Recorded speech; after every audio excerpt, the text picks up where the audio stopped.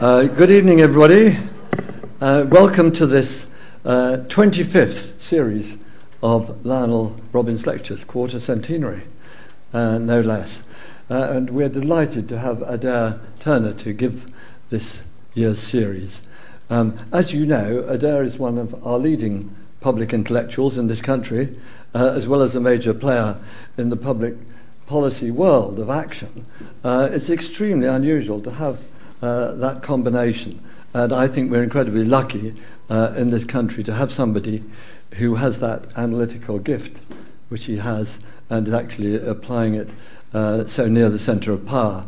So we've already benefited in Britain from, for example, his important report on pensions, which has already gone into the law, and now the world, hopefully, is going to benefit from his chairmanship of the committee set up by the G20 to recommend the future regulation of the world financial system. And we'll hear about that in November at the G20 summit. You probably noticed, some of you, that Adair is a very brave and outspoken person. It's a bit unusual to have the chairman of the Financial Services Authority asking whether the financial sector is socially useful. And he has done just that. I suppose it's especially interesting when he previously worked for one of the most famous investment banks, which is no longer with us.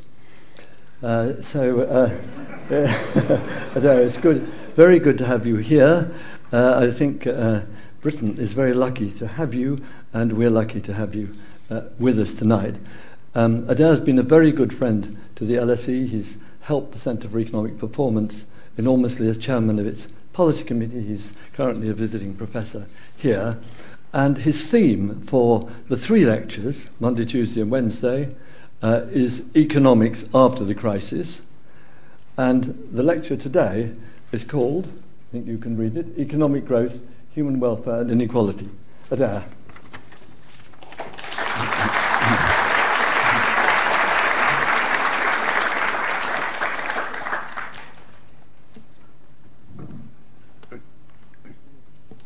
You want me to do something? Yeah. You want me to do... Oh, okay. Right. Richard, thank you. Good evening, ladies and gentlemen. The capitalist system 2 years ago went through a great crisis. And after that crisis, at the time of that crisis, there were a lot of descriptions of what an enormous event it was. The prospects for the economy were sometimes described in apocalyptic terms. A new Great Depression was upon us. There was a talk about a paradigm shift in political economy, the end of an era of unfettered Anglo-Saxon finance capitalism. And there was talk about what had occurred being not just a failure of a financial system, but a failure of economics. Robert Skidelsky, for instance, in a book which was both brilliant and brilliantly timed, talked about the return of the master, John Maynard Keynes, and talked about the need for us to reconstruct economics. So what has happened to those visions of apocalyptic results and radical change? Well, the good news is that the impact on the economy, although it has been very bad, has been nothing like as bad as the Great Depression of 1929 to 33. And that reflects the fact that we have learnt some things in economics, and precisely because we knew some of the lessons to draw from 1929 to 33, we didn't do them again this time round. The political response has been mixed. There has been, neither in America nor in the UK nor in Europe, any overall shift towards the left, no overall rejection of capitalism. There is certainly a vilification of bankers, but there is not a sense that there is a clear belief in a move to a less market economy. A victory by Barack Obama in the US, but by no means a fundamental shift in US political opinion. As for academic economics, well, there has been a lot of people reasserting some sound, in my opinion, old economic beliefs. And I was very pleased to be at the launch in Cambridge in April of an institute called the Institute for New Economic Thinking, and there is a lot of activity going on, but it is still unclear whether there really will be a generalized shift in the nature of the way that economics is taught and researched across the world. So I think a crucial question which is then worth asking is, should the crash of 2008 prompt a wide set of challenges to economic and political assumptions and economic theory? Because what is possible at the moment is that we are simply going to observe that there was a crash, but move on. So should we be asking fundamental questions about economics, policy assumptions, or is our challenge essentially just the careful management of the macro challenges created by this depression and the technical things to do with making sure that the financial system is more stable for the future? That latter being, of course, what I spend my day job basically concerned with. And the answer I'm going to give in these 3 lectures is that it should be the opportunity for a fundamental rethink. Because I believe that the faults of theory and policy which led to the crisis within the financial system were integral elements within a wider set of simplistic beliefs about the objectives and means of economic activity which dominated policy thinking for several decades running up to 2008. That belief system had 3 key elements. First, the assumption that the objective of successful policy is the maximization of growth in GDP per capita. It's the economy, stupid, said both Bill Clinton and Tony Blair. Second, the assumption that a way, indeed not just a way, but the primary way to achieve increased growth is market liberalization. And third, the assumption that a significant degree of inequality is both the consequence of and necessary for the operation of free markets, and is justified because and to the extent that it helps deliver superior growth. This package of beliefs in growth in markets and in inequality as essential to and justified by the growth which it produces, I'm going to label the instrumental conventional wisdom, a conventional wisdom in which markets and inequality are justified because they instrumentally help us to achieve economic growth which is good for happiness. But I think we have increasingly realized that it is not at all clear that economic growth should be the overriding objective in rich countries, because it's not at all clear that it delivers increases in average happiness or welfare or well-being or whatever you think the aim is. Second, I think that one of the reasons why that might be the case is that we have had increased inequality, which, however, I think may also be the natural consequence of increasing income. And thirdly, while free markets work very well in some areas, they work much less well in other areas of the economy, and in particular, they can work very badly in the financial sector. So the purpose of these lectures is to consider each of these challenges to the dominant political ideology and underpinning theory of the last 30 years. And I will do that in 3 lectures. Lecture 1 deals with the objectives, why growth should not be the objective in rich countries. Lecture 2 with the means. Do free markets, and in particular do free financial markets, maximize efficiency or growth, if you did believe that was the objective, or indeed any other desirable objective? And thirdly, what are the so whats of these?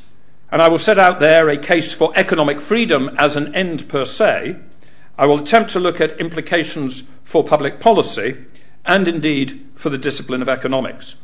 And in that final session on the implications for the discipline of economics, I will relate my conclusions to those which were reached 78 years ago by Lionel Robbins in a brilliant essay called On the Nature and Significance of Economic Science, in which Robbins was very careful to be clear as to what we could say about the objectives and the means of economic science, and in which he chose to draw a clear delineation between the subject matter of economics and that of other disciplines, be they politics, psychology, philosophy, ethics. Now, the thrust of my conclusions in the third lecture may seem very different. Indeed, I will agree with Keynes when he said, and I quote, as against Robbins, economics is essentially a moral science. But actually, I believe that a very careful reading of Robbins' essay suggests that that distinction is less real than it first seems, and that in particular, if we had heeded more clearly Robbins' clear statements as to what you can assume and what you can infer from the findings of economics narrowly defined and what you cannot, we might have been more cautious about falling into the instrumental conventional wisdom of the last 30 to 40 years. So let me begin by talking about what that dominant conventional wisdom was. In the late 20th century, the idea that attaining a superior growth rate and thus increased prosperity should be the central objective of public policy became increasingly dominant. It became a key electoral battleground in a way that it was not in the 19th and early 20th centuries. Harold Macmillan said, "We've never had it so good."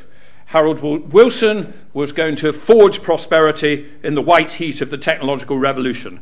Margaret Thatcher's fundamental promise was that she was going to make, after a period of disruption and waking us up, the economy more dynamic, more successful, and more prosperous than under Labour. The shared assumption behind that was that economic growth in GDP per capita, was the key to well-being, happiness, and welfare, and that the crucial issue was therefore simply which policies will help us achieve that goal. The conservative narrative, which was asserted with increasing confidence, was that free markets and strong incentives were the best way to deliver this aim of growth, and that significant inequality was acceptable and required because it helped deliver higher growth. Unlike in the 19th century, therefore, where politicians of a conservative disposition justified property rights and inequality as simply conditions of a natural order, the conservative narrative essentially became that inequality was justified for instrumental reasons. You should vote for low taxes on the rich, Mr. Average Citizen, because they will help make you, the average citizen, richer. That was the fundamental proposition. Parties of the left, meanwhile, had to decide how much of this narrative they accepted. And the responses differed between parties which were fundamentally Marxist and between those societies which were willing to accept the amelioration of working class conditions as an end in itself, rather than as either an impediment to revolution or a stepping stone towards resolution. But although there was a variety, the direction of change was towards at least a partial acceptance of the conservative narrative. The role of social democratic parties became increasingly to smooth the rough distributional edges of the market economy, but the assumption that markets produce growth in GDP, that growing GDP delivers measured welfare, and that inequality is acceptable because and to the extent that it helps deliver growth, that became an increasingly shared consensus. But even as that consensus has grown, it's become increasingly apparent that there is no strong link, and possibly no link whatsoever, between economic growth and some measures of human well-being or welfare or happiness once one has reached levels of income already reached several decades ago by rich developed countries. And I think that that simple fact has some pretty profound implications, which I will explore in Lecture 3, for appropriate public policy. Now, of course, any discussion of the relationship between income and well-being or happiness raises questions about whether happiness, about which Richard has written a book and indeed is about to start a movement, no less, this great movement of ours, happiness, any such questions raises the issue of whether happiness should be the objective and how we measure and define it. should we actually aim for happiness, or are there competing objectives, such as justice or freedom in itself? I think Richard believes he knows the answer to that. I'm not so absolutely clear. I think it is a complex issue to which I don't have clear answers. If you prove to me that the people in the streets of North Korea yesterday were indeed happy in a dictatorial regime, would I consider that a reasonable result? If 99.99% of humanity were made happy by the human sacrifice of the very small remaining minority, presumably we wouldn't be too content with that as a result, even though in some aggregation of utils it might turn out to be a maximising result. As for the issue of how you'd measure happiness, when we ask questions about contentment or life satisfaction or well-being across time and country, how confident can we be that there aren't subtle differences in how people answer those questions which invalidate the conclusions we reach?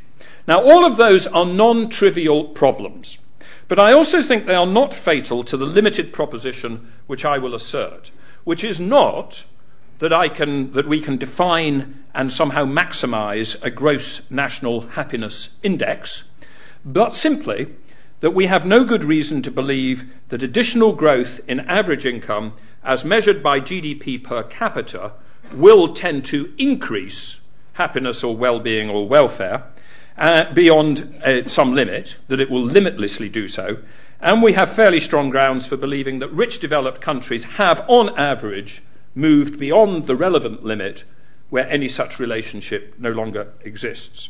So with all due caveats about the difficulties of definition and measurement, I'm going to argue, and indeed agree with Richard and others, that the combination of empirical evidence, a priori logic, and common sense observation of human nature strongly supports those limited conclusions. To begin then with the empirical evidence, there is a whole range of surveys of self-assessed life satisfaction or happiness from different rich countries with different cultures. This chart, for instance, is taken from Bruno Frey and Alois Stutzer's Happiness and Economics, and it shows the results for Japan. Over the last 50 years, a huge increase in real GDP per capita, no increase in self-reported life satisfaction. Similar results from the same book we see for the US. And as for cross-country comparisons, this chart taken from Richard's book, what they suggest is that there is a fairly strong relationship between income per capita, as conventionally measured, and happiness up to some level, but that then it tails off.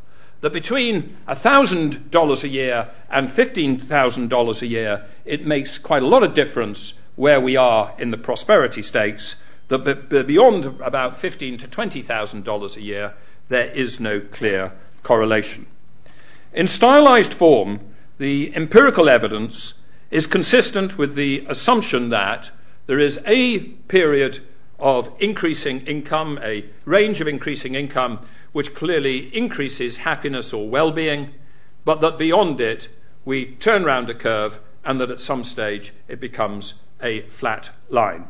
And we can understand that curve as applying both in a time series in the process of economic development and across countries at any one point in time. Now, of course, the transition from a very low level of income to that enjoyed in rich developed countries today is the great and historically extraordinary achievement of the last 200 years of human history. For pretty much the whole of human history until about 1000 AD, there is no real evidence that human living standards showed any sustained tendency to increase.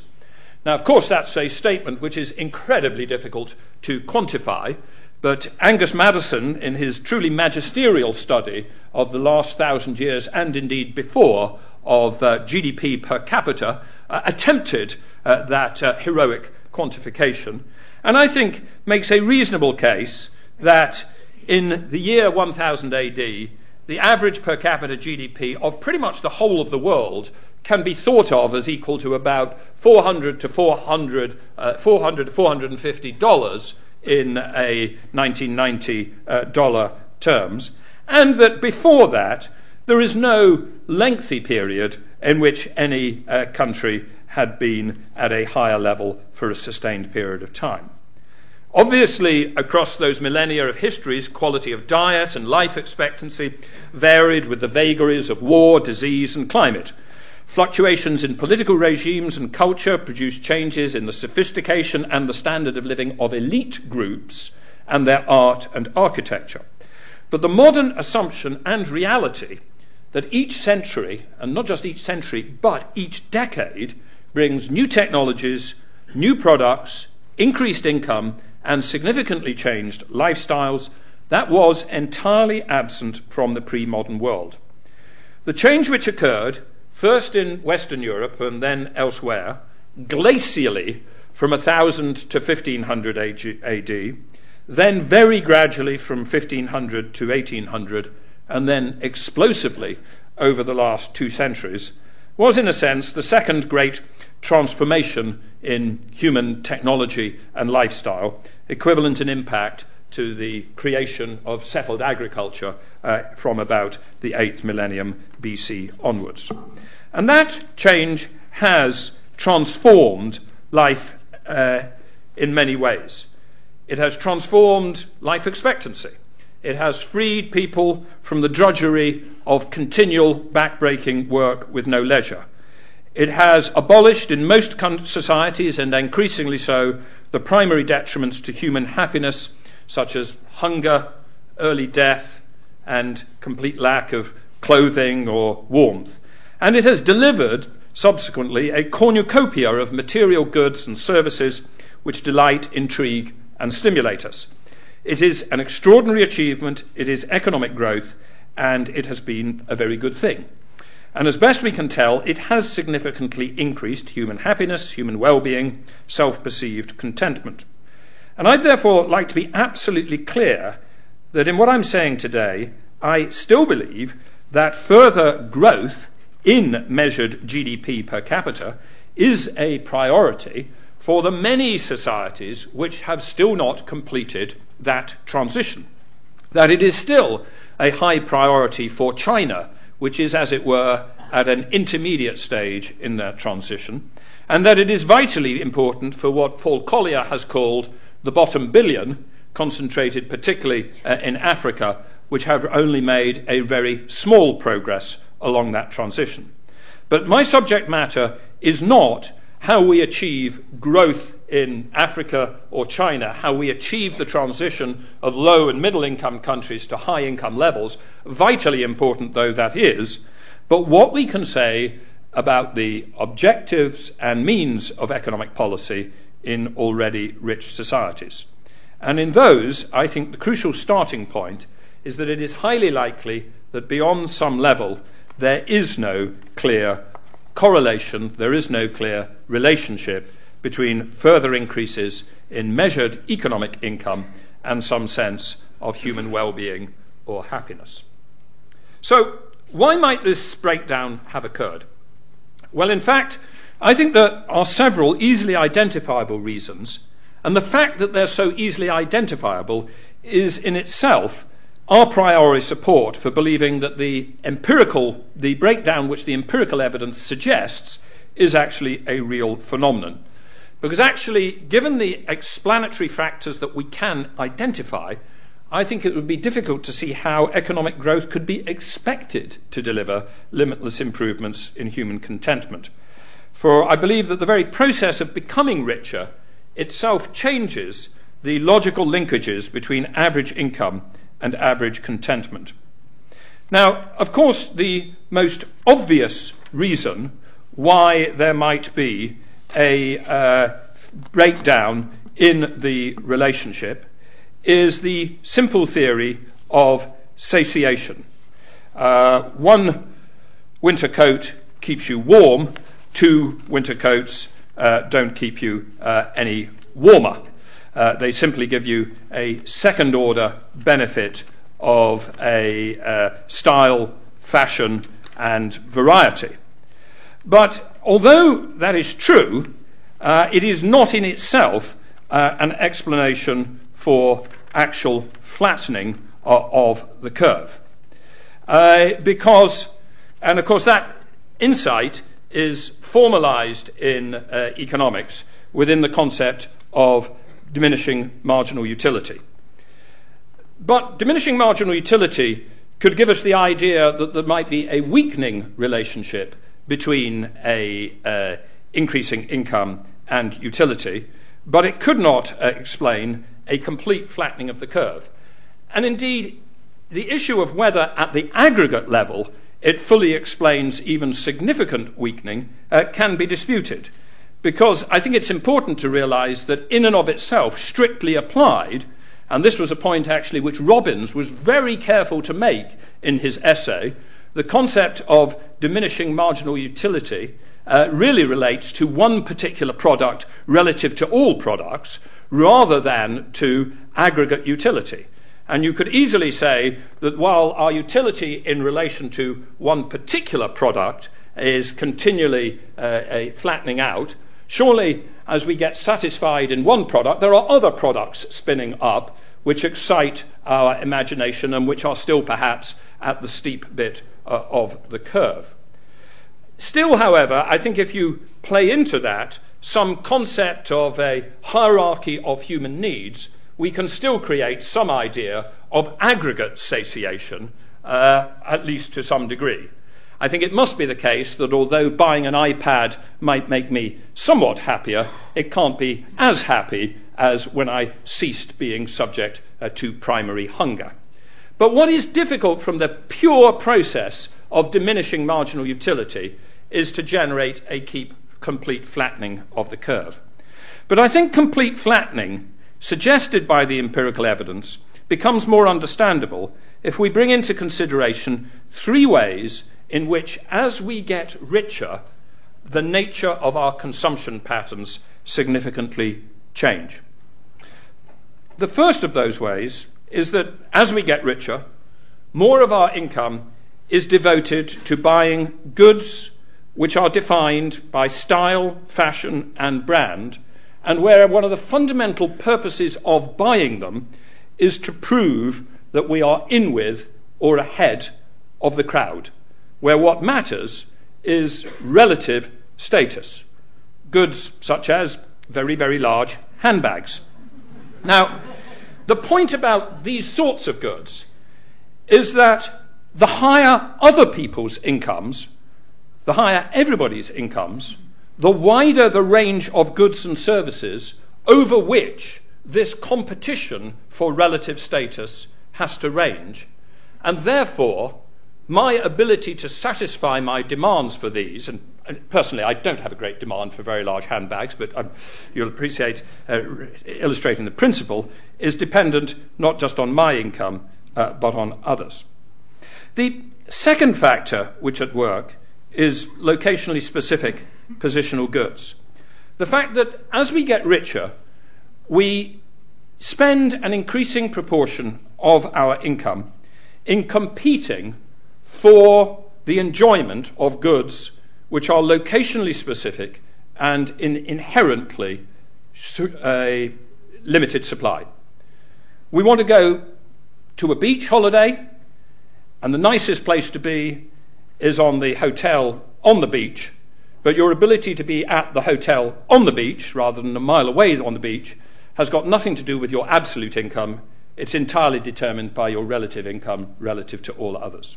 Similarly, your ability to be at the skiing resort on the piste rather than a mile down the valley.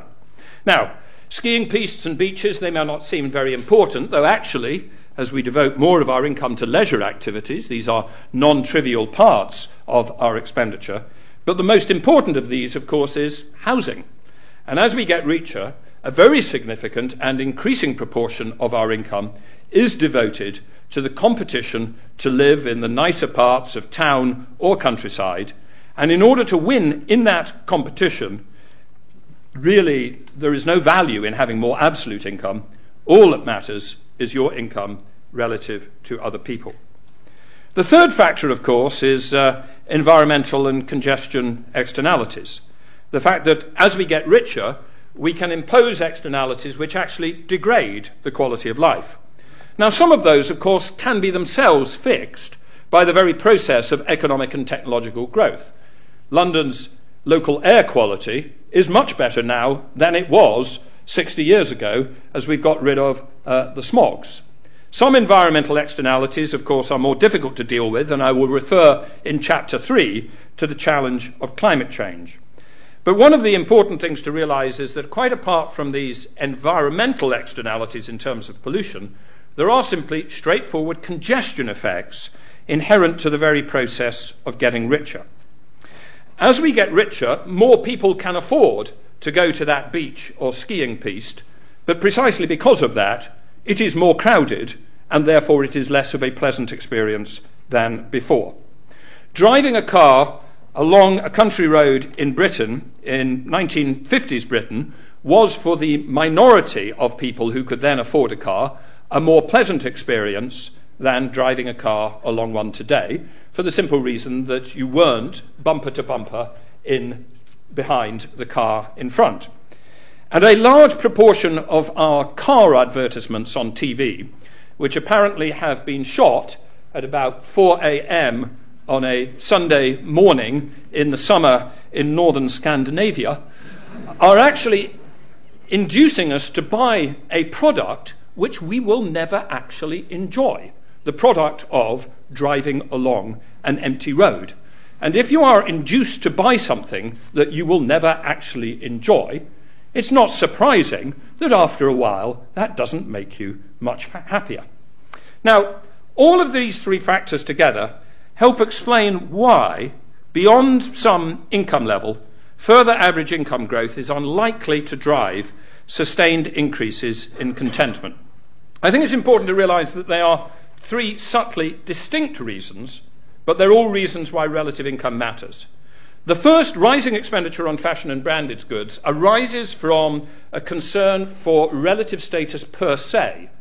And if you are one of these people who don't care about relative status, you can exempt yourself from the adverse impacts of that potentially happiness-reducing effect. But number two, you can't get out of, because number two has nothing to do with a desire for relative status per se. It is the fact that your absolute standard of living depends upon the relative income of others. Even if you are quite happy for everybody else to have just as good a house as yourself, you still need to win the relative income competition to get the absolute standard of house you want. And thirdly, congestion externalities. These are ones where what is occurring is not just a competition for a limited supply, but a process where rising average incomes degrade the quality of some forms of consumption.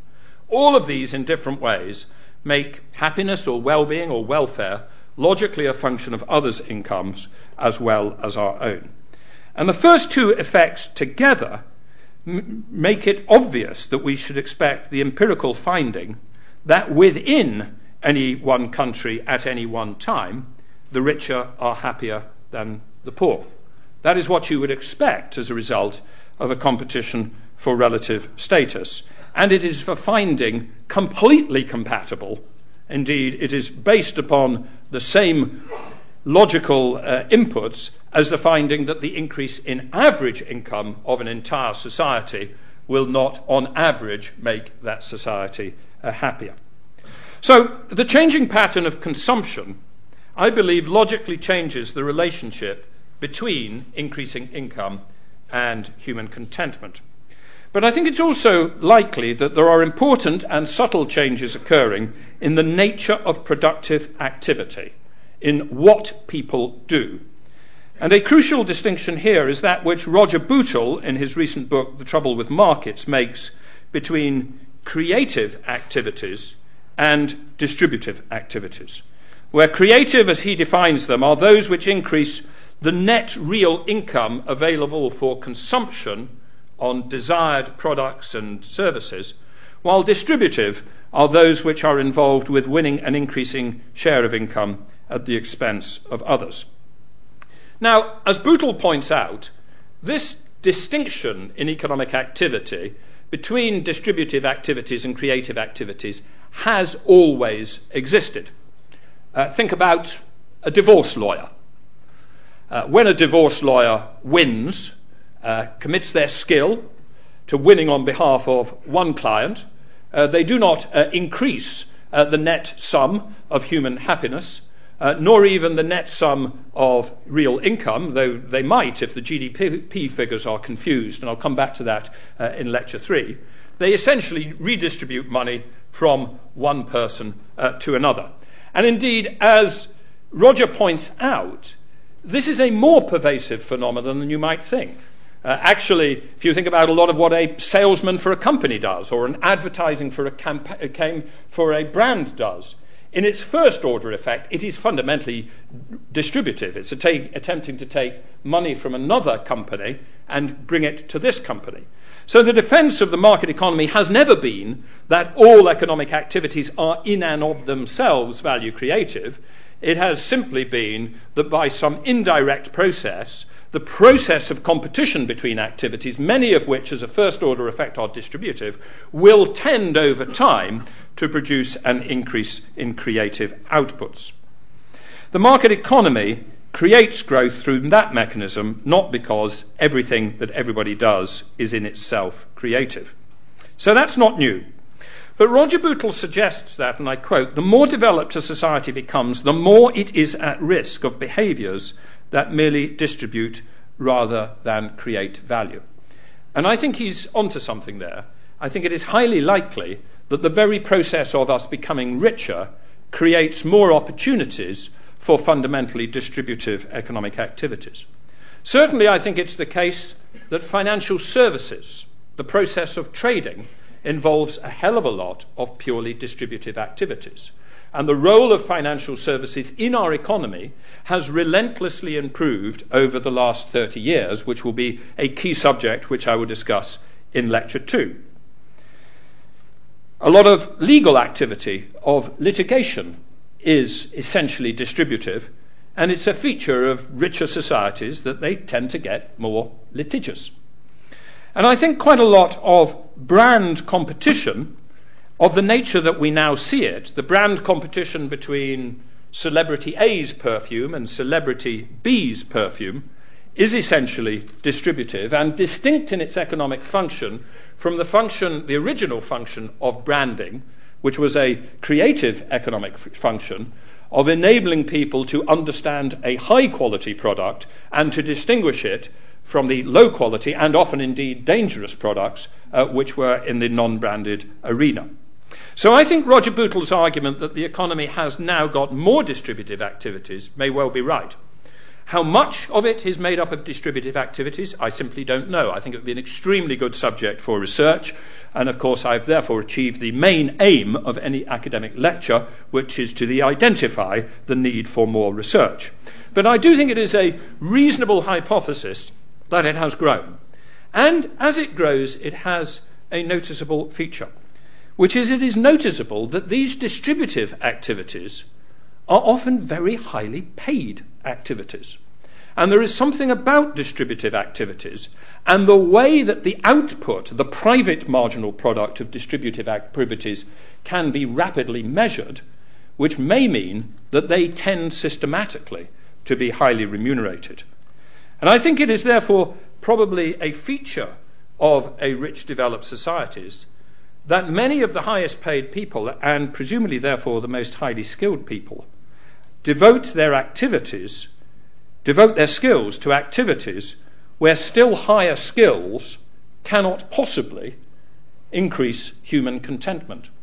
I mean, ask yourself if it was the case that suddenly, spontaneously, more people of higher skilled wanted to become divorce lawyers, and the skill level of divorce lawyers went up. Suppose that occurred. Would human happiness increase? No, the nuclear war between divorce lawyer A and divorce lawyer B would simply become more intense. But that is essentially what happens in a depressingly large amount of some financial activities.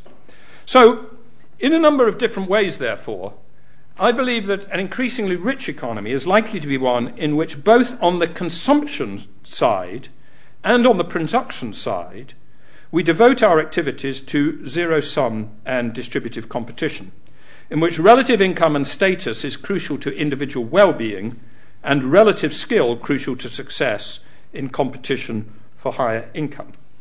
Given those changes, I think it should not surprise us that there is a disconnect between increasing measured income and increasing contentment, particularly since in this environment where relative income is becoming logically more important, inequality has tended to increase in most rich developed economies and to do so along two dimensions.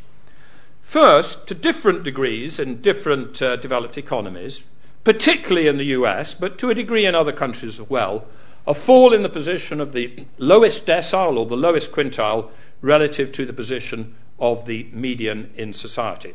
Secondly, and this is in a sense more universal across all market economies, a rise in top decile income relative to the median and a rise in the top 1% relative to the poor, rest of the top decile, a rise in the top 0.1% relative to the sadly only reasonably well-off rest of the top percentile, and this making the rest of the top 0.1% really sad, a soaring level of income of the top 0.1 and 0.0001%.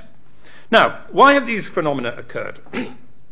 The first phenomenon has, of course, been very extensively researched, and I won't go through it in detail now. It seems that some combination of the nature of technology and changing demands for low-skilled jobs, plus the impact of globalization and freer movement of factors of production, whether they be capital, labour, and to a degree labour through immigration, have, for systematic reasons, reduced the marginal product of low-skilled people, and that very process itself, by weakening categories of labour market discipline, labour market unionisation, has then produced a powerful second-order and knock-on effect, which derives from a reduction of trade union power and the increasing flexibilisation of wages. So I think there is both fundamental factors of work and institutional factors at work, but with the institutional somewhat endogenous to the fundamental.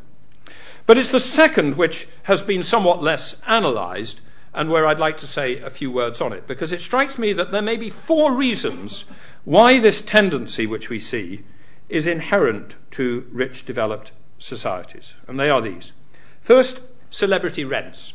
The tendency right at the top of the income distribution for celebrity in arts, in popular music, in sports, in books, to be massively more paid than it was 50 years ago. Stanley Matthews, great star of 1950s British football, never earned an income which put him beyond a nice middle-class standard of living. David Beckham is in the super rich. C.S. Lewis, very nice lifestyle. J.K. Rowling is a billionairess. So what is going on here?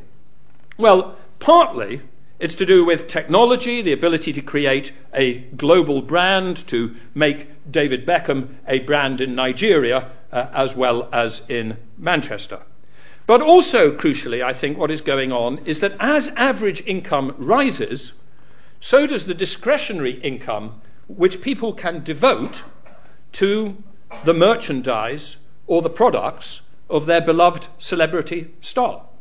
David Beckham is vastly richer than Stanley Matthews because ordinary kids and adults in Britain have enough discretionary income that they can pay for much more expensive tickets, and they can pay significant brand premia simply to buy the brands which happen to bear David Beckham's name. The higher the average income, the higher I think we will see celebrity rents. Now, you may think that is small in its impact, and in and of itself it is.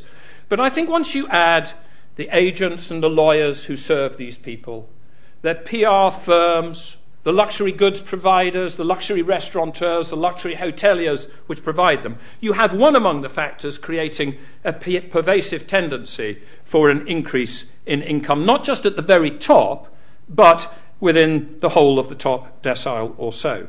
Indeed, again, it was Lionel Robbins who presciently noted the fact that one of the reasons, he says, why we have rich people is that they serve the needs of other rich people. The second factor is an increasing potential for rapid value creation. The more that we are devoting our expenditure to buying things which are defined by style or ambience or fashion, the more that a clever entrepreneur with a sense, an inherent feel for style or ambience or fashion can rapidly create private value. Some of the people who have got richest in the UK are retailers. The point about retailing is you can very quickly, if you understand how to do ranging and ambience and get the right stuff in the store, create massive value for your retail company. You can gain a competitive advantage. And you can do that far more rapidly than in manufacturing, where the process of gaining an advantage depends on the steady accumulation of R&D and product development over many years. So I think there are some aspects of how we change our expenditure which are likely to create increasing potential for rapid value creation. Finally, I think there are rapid, highly remunerated distributive activities, particularly in the financial services, to which I will turn my attention in Lecture 2.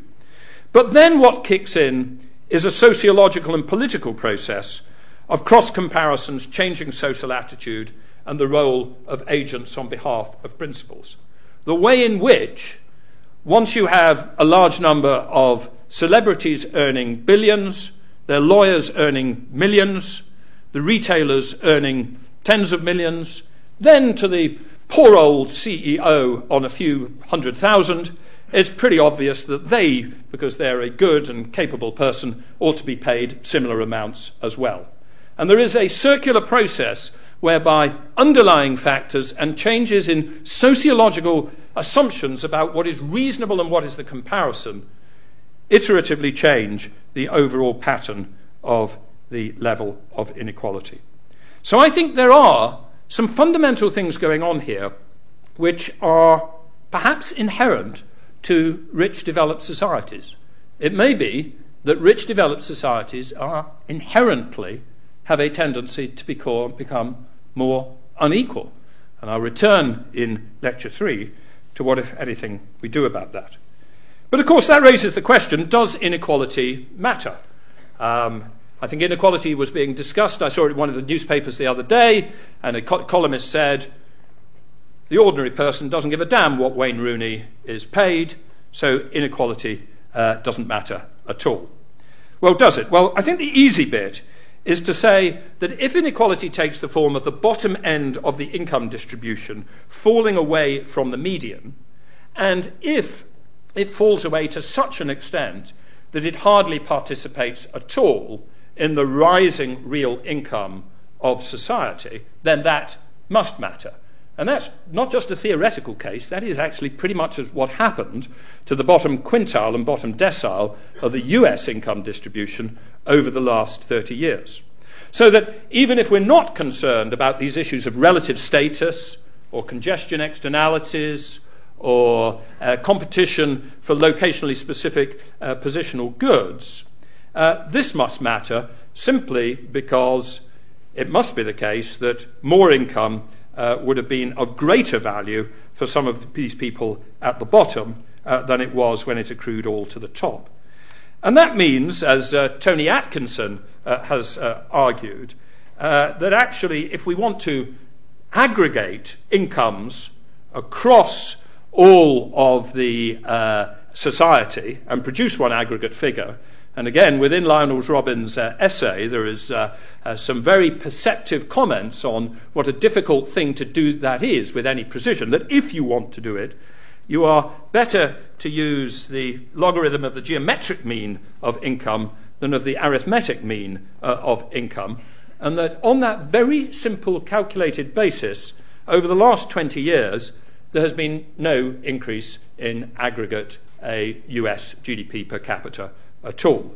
Simply how we weight the average increases of different groups can make a hell of a difference. But that doesn't answer the question as to whether inequality matters in and of itself. Because it might. It might matter more generally, and it might matter even if the poorest groups are participating, at least to some significant extent, in rising absolute income. And of course, the proposition that it does matter is that which has been put forward by Kate Pickett and Richard Wilkinson in their recent book, The Spirit Level, where across a wide range of indicators, from life expectancy to obesity, levels of community trust to violent crime, teenage pregnancy to environmental sustainability, they identify and illustrate with scatter diagrams an adverse impact of income and wealth inequality. And let me show you just a few of their charts. An index of health and social problems which aggregates many of the others they look at, very strongly correlated, as they suggest here, to income inequality, with the US an outlier on the upside. Mental health and inequality, not such a tight relationship because we've got some interesting outliers on the downside, but some significant relationship apparently there.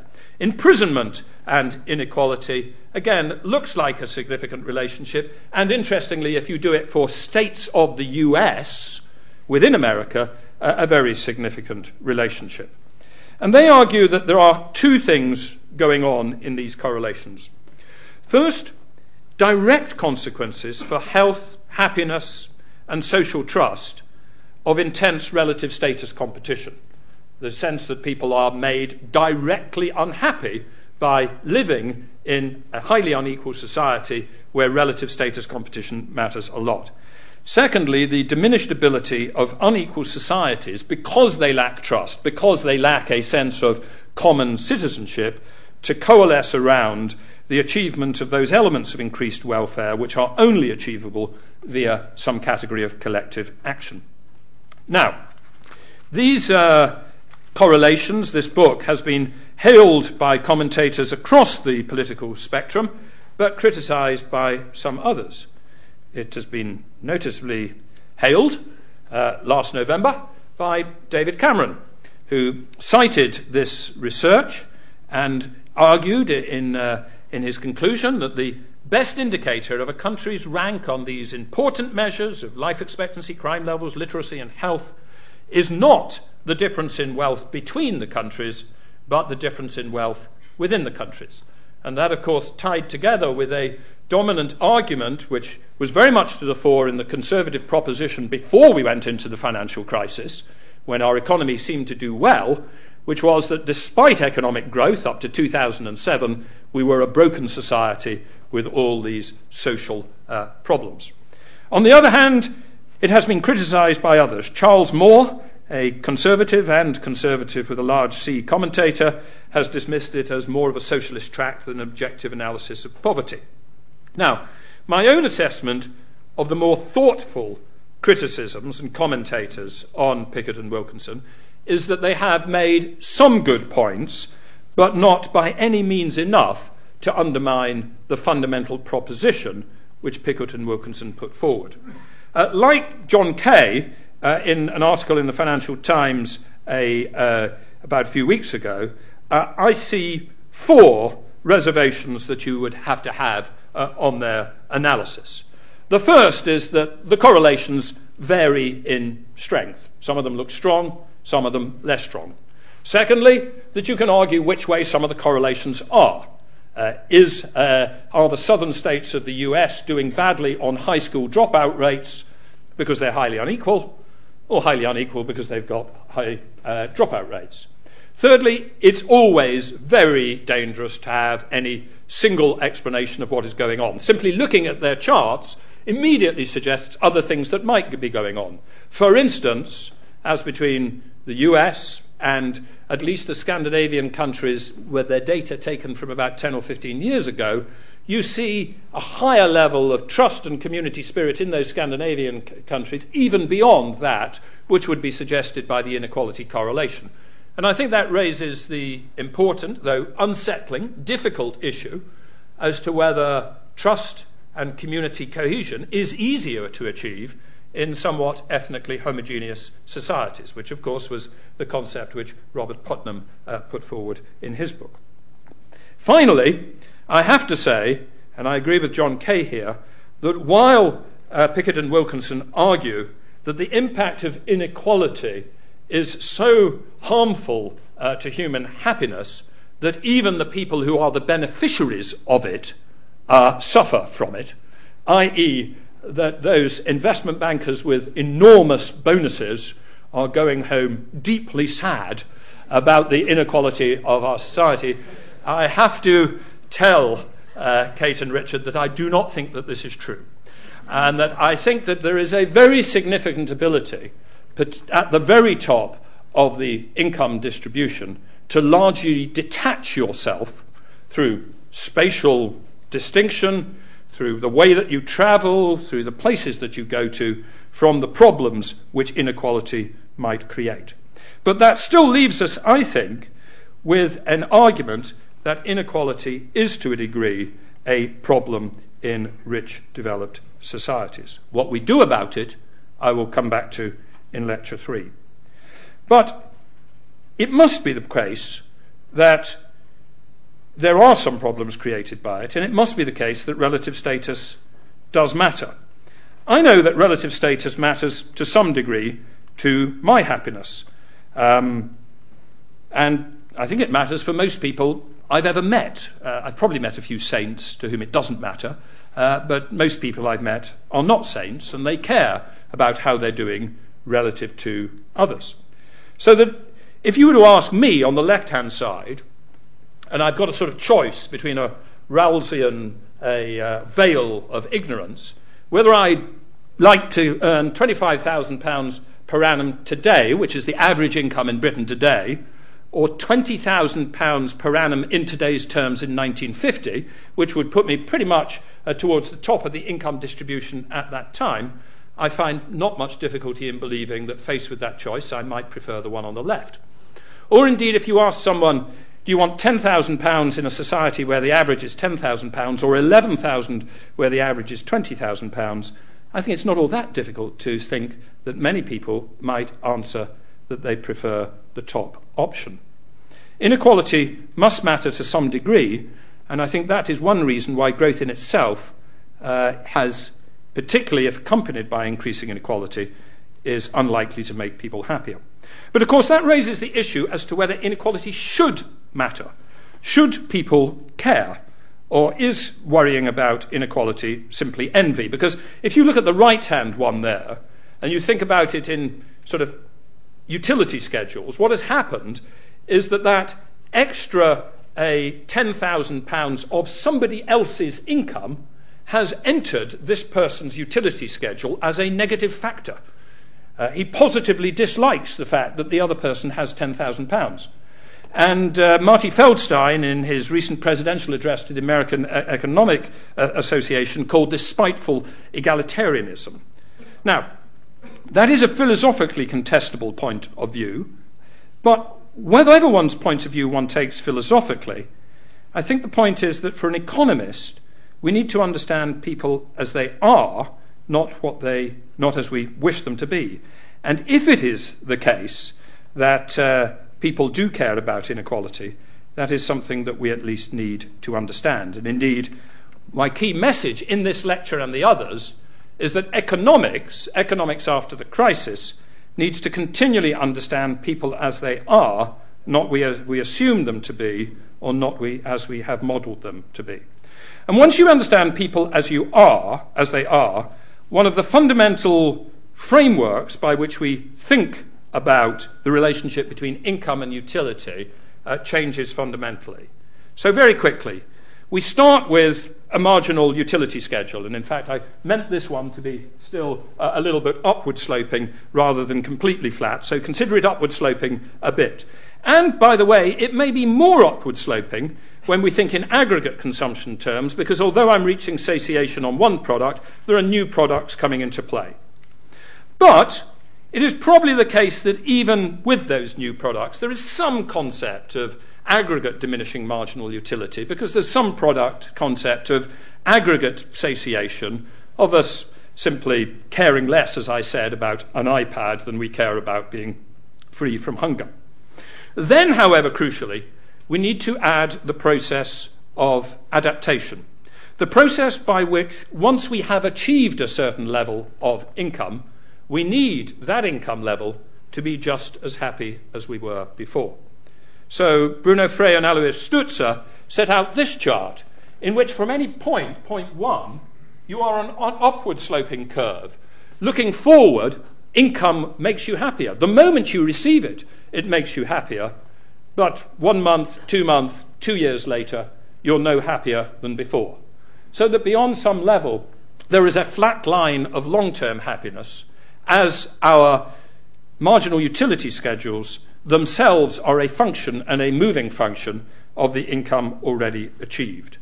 So that further growth in average income will not necessarily make us happier, but slipping back may make us unhappier. And by the way, slipping back may make us much unhappier, because there's a lot of research that says that once people have a certain level of income and wealth, they really do dislike having that taken away from them. So that putting all these factors together, it may be that the structure of the marginal utility schedule looks like this. That for rich societies, we are simply rolling forward on a permanent flat line in which we should not expect higher income to make us happier, but each individually and as a society deeply resenting any losses of income from that which we are achieved already. Plus, with our happiness a function of our relative as well as absolute income, a fact which if I was clever enough, I would have managed to put into this chart as well, but I couldn't work out how to put it into two-dimensional space. Now, if that is the pattern, the instrumental conventional wisdom, which said growth will make us happy, markets help deliver growth, and inequality which results from markets is justified because and to the extent that it helps create growth, that instrumental justification, that instrumental wisdom, conventional wisdom, has lost all its power. So, finally, what follows from this? What you might think follows is a sort of radical green egalitarianism. It would be anti-growth, because growth is of no value. It would be radically egalitarian, because on this marginal utility schedule, we'd be much better to take income from the richer people and give it to the poorer. And it would be deeply suspicious of markets, because we know that markets have some tendency to create inequality, and we don't need them because we don't need them for growth. But I fear I am going to disappoint radical green egalitarianisms, because I do think there is a justification for the market economy and for a degree of inequality which it inevitably produces. But I think that justification is a quite different and, in a sense, more fundamental justification than the instrumental one which has dominated the last 30 to 40 years. Now, that alternative justification I will set out in Lecture 3. But as a sort of sneak preview, the essence of it is twofold. The journey matters, not the destination. There is no particular reason to believe that increasing income from where we are at the moment will on average make us happier, but we would be unhappy if we didn't live in a society of continual change, continual new ideas, continual entrepreneurships, continual improvements in efficiency. Most people who've thought about it do not believe that they will be made permanently happier by next year's fashions, because if they are rational, they will be aware that a year later they won't be seen dead in next year's fashions, that they are, as it were, caught in a continual process. But lots of people would feel poorer if there were not a world in which fashions and styles continually changed. Given that I know that I am not permanently happier with the array of electronic gadgetry that I have today than I was with the much more limited range 20 years ago, I do not rationally believe that in 20 years' time, or even in 2 years' time, I will be permanently happier because I then have the latest array of electronic gadgetry. But if you told me that that's not going to occur, I would lose something. I would lose a sense of change, of dynamism, of invention, of technology and entrepreneurship for its own sense. Now, that, of course, is a culturally relative statement. But it is a culturally relative statement which I think is inescapable from the world of the Great Transformation. Because the Great Transformation took us from a pre-modern world in which that was not that assumption to one in which that is our assumption. And I don't think we are going to put that genie back in the bottle, and I do not particularly want to. When Tennyson, in his great poem Ulysses, wrote, "Yet all experience is an arch wherethrough gleams that untravelled world whose margin fades forever and forever as I move," I can't prove to you that he had in mind the fashion in which the marginal utility schedule continually flattens as a process of adjustment to levels of income and experience already attained. But I think he was expressing a Victorian sentiment of life as a continual process of exploration, both geographical and technological, which is inherent to our culture, to our modern world. The second argument is on economic freedom as an end in itself. The fact, as Amartya Sen has written, that freedom to choose what to produce and what to consume and where to work is an end in itself, quite apart from any culmination outcomes that it may produce. But those two things I'm going to turn to again at the end of Lecture 3. Before that, Lecture 2 deals with the issue of means. Is it the case that if we did want further growth, free markets are always the best way to get it? Or do they produce other effects? And in particular, what is the impact of financial market liberalisation and of the very significant increase in the scale of financial markets which has occurred over the last 30 years? But before turning to that, to end today, I simply end with my conclusion. The instrumental conventional wisdom in which growth produces human happiness, free markets are justified because they produce growth, and inequality is justified because and to the extent that it delivers growth, I think that instrumental conventional wisdom has entirely lost its power. Thank you very much.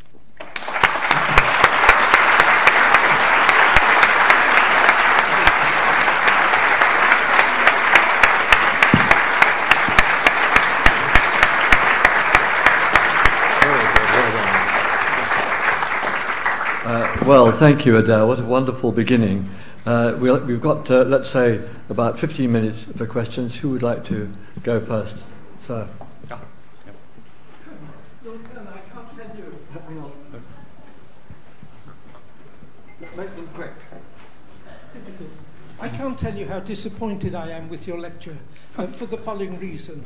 I had understood that you were a person who understood the absolute need for society to come to terms with the fact that climate change is upon us and the links between economic growth and the deteriorating condition of the planet leading inevitably, as we go along in this way, by pursuing growth, to the demise of life on Earth and certainly with it the inhabitability of regions of the planet, I would have thought would have featured far more significantly in your lecture. Indeed, as an overriding consideration, you refer to I think we've got your point. Thanks a lot. No, I think please, just it is important. It seems to me absolutely essential that climate change is not a consideration that you put over to the third lecture, but is the overriding consideration, the pursuit of economic growth, which does not differentiate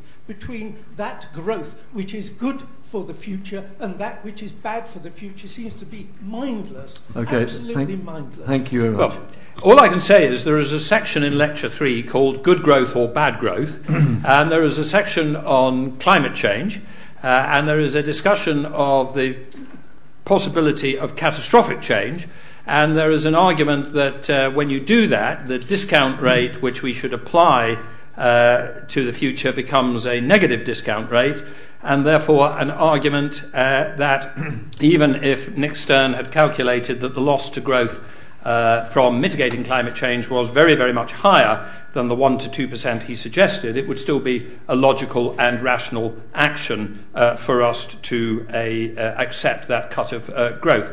So I do think you have to accept that when someone sets over a three-stage lecture, the lecturer has the right to decide in which lecture they deal with which subject. Okay, thanks for that. Hang on. Next person. Upstairs. Yep. I have a comment and a question. Just quickly, my comment.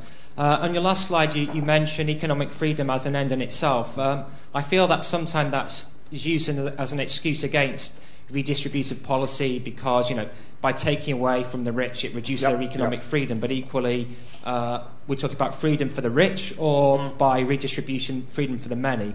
And then my question, you mentioned during the lecture two sorts of economic activity, one creative, one redistributive.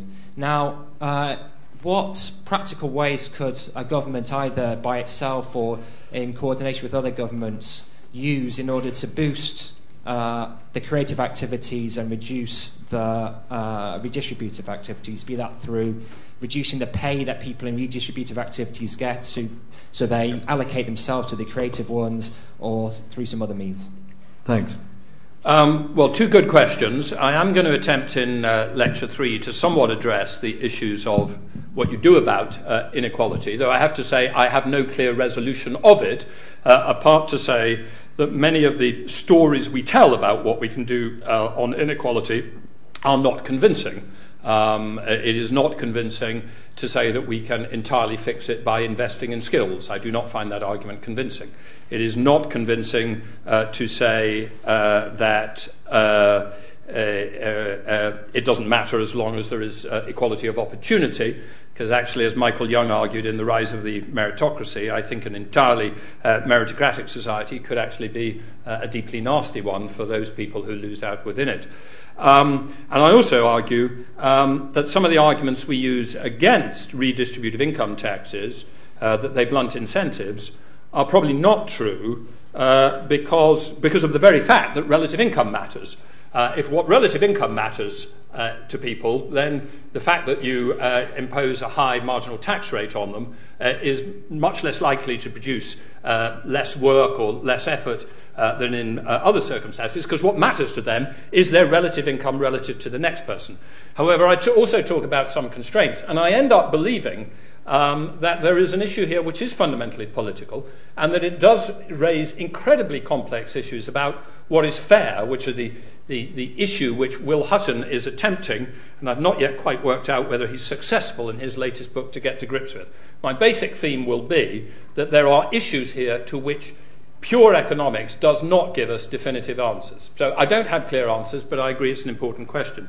On the creative and distributive, I don't think we have any perfect ability to shift that pattern, but I think, and this will be one of the key things that I will talk about in Lecture 2, if it is the case that the financial services have generated quite a lot of distributive activities, then there are things that we can do through effective regulation to reduce the extent to which that occurs.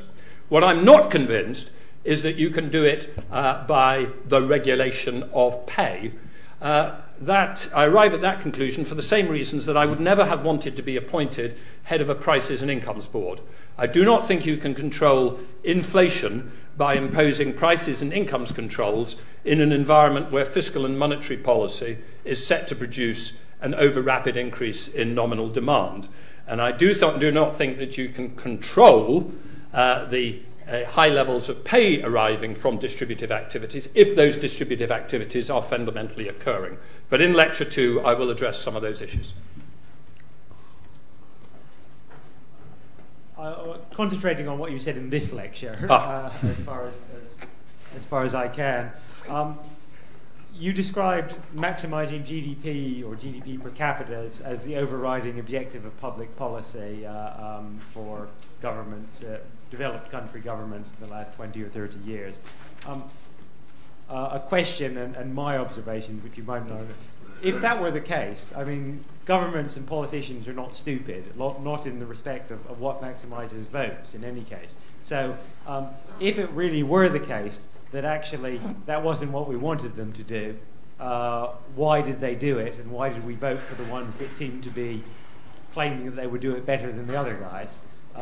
My two observations, first of all, that it seems to me that actually your running to stand still point has quite a lot of force in it. And we simply do the thought experiment, well, suppose we didn't care about growth and we had GDP growth of 0% for 10 years. Do we really think that Britain would not be an unhappier place at the end?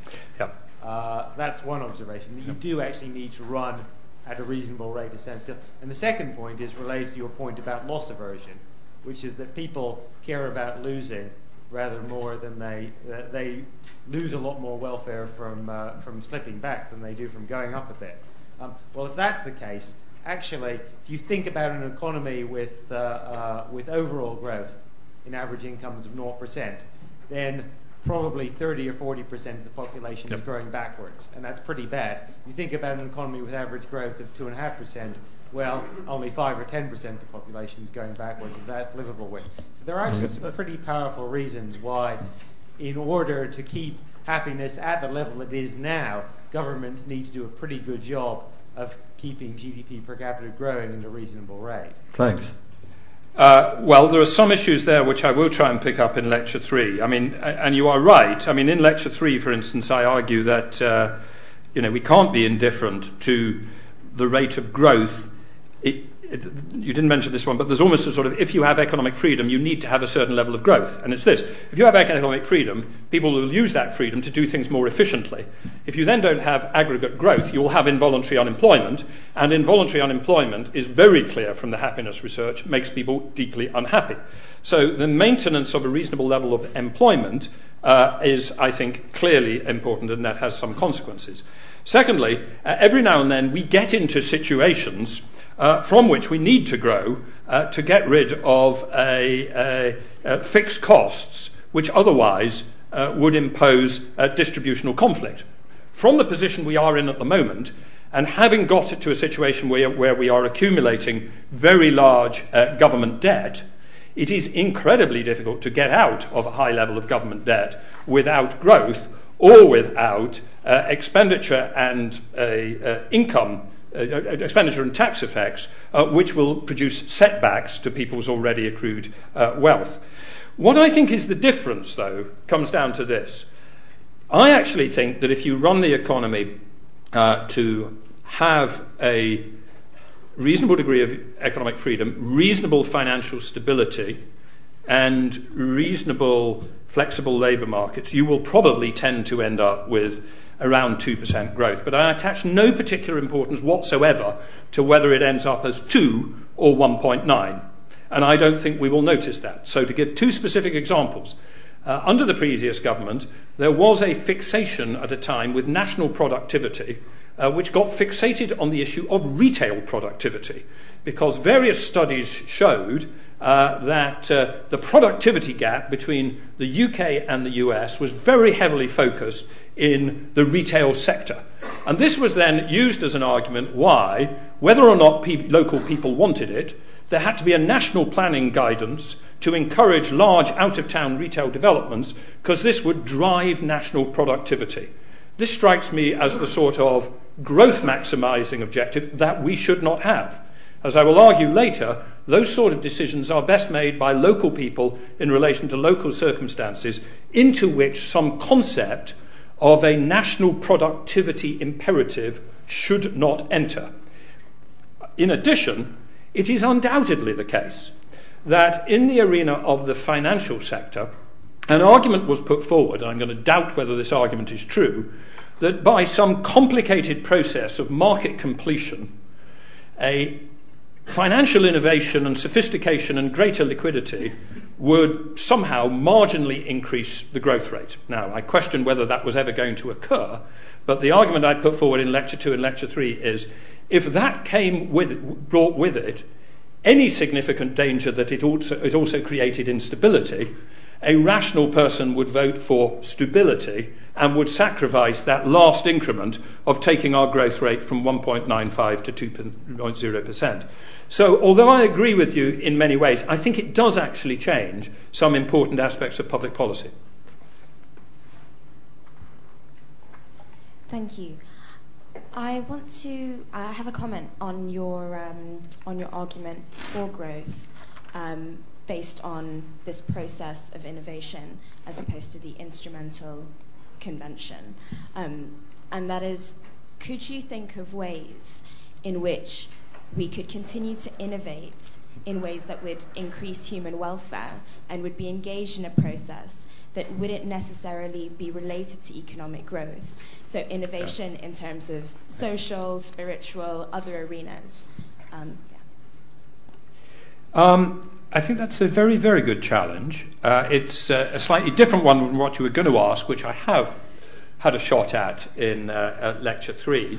But it goes beyond it. I mean, the question I ask in Lecture 3 is whether underlying this flattening utility curve, even in economic activity, there are some things which still have the capacity to improve human welfare, such as, for instance, medical advance, better health care, longer life expectancy, and the removal of premature deaths, all of which show up in the happiness research very strongly.